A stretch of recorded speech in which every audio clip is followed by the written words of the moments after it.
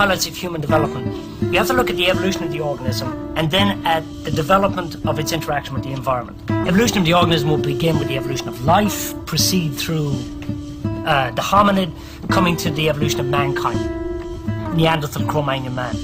Now, interestingly, what you're looking at here are three strains: biological, anthropological, development of cities, cultures, and cultural, which is human expression.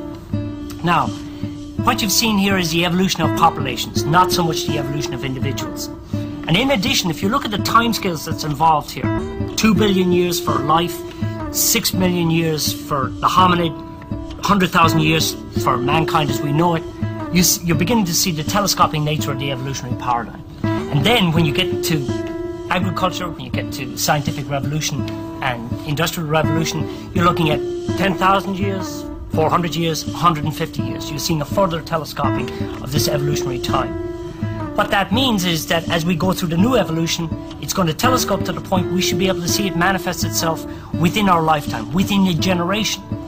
The new evolution stems from information, and it stems from two types of information, digital and analog.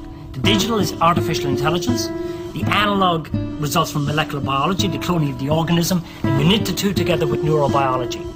Before, under the old evolutionary paradigm, one would die and the other would grow and dominate. But under the new paradigm, they would exist as a mutually supportive, non-competitive grouping, okay, independent from the external.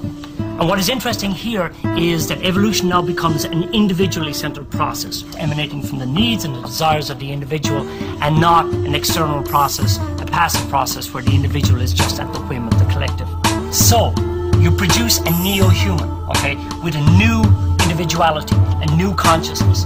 But that's only the beginning of the evolutionary cycle, because as the next cycle proceeds, the input is now this new intelligence. As intelligence piles on intelligence, as ability piles on ability, the speed changes. Until what? Until you reach a crescendo, in a way, could be imagined as an almost instantaneous fulfillment of human and neo-human potential. It could be something totally different. It could be the amplification of the individual, the multiplication of individual existences, parallel existences, now with the individual no longer restricted by time and space. And the manifestations of this neo-human type evolution, manifestations could be dramatically counterintuitive. That's the interesting part. The old evolution is cold, it's sterile, it's efficient, okay? And its manifestations of those social adaptation.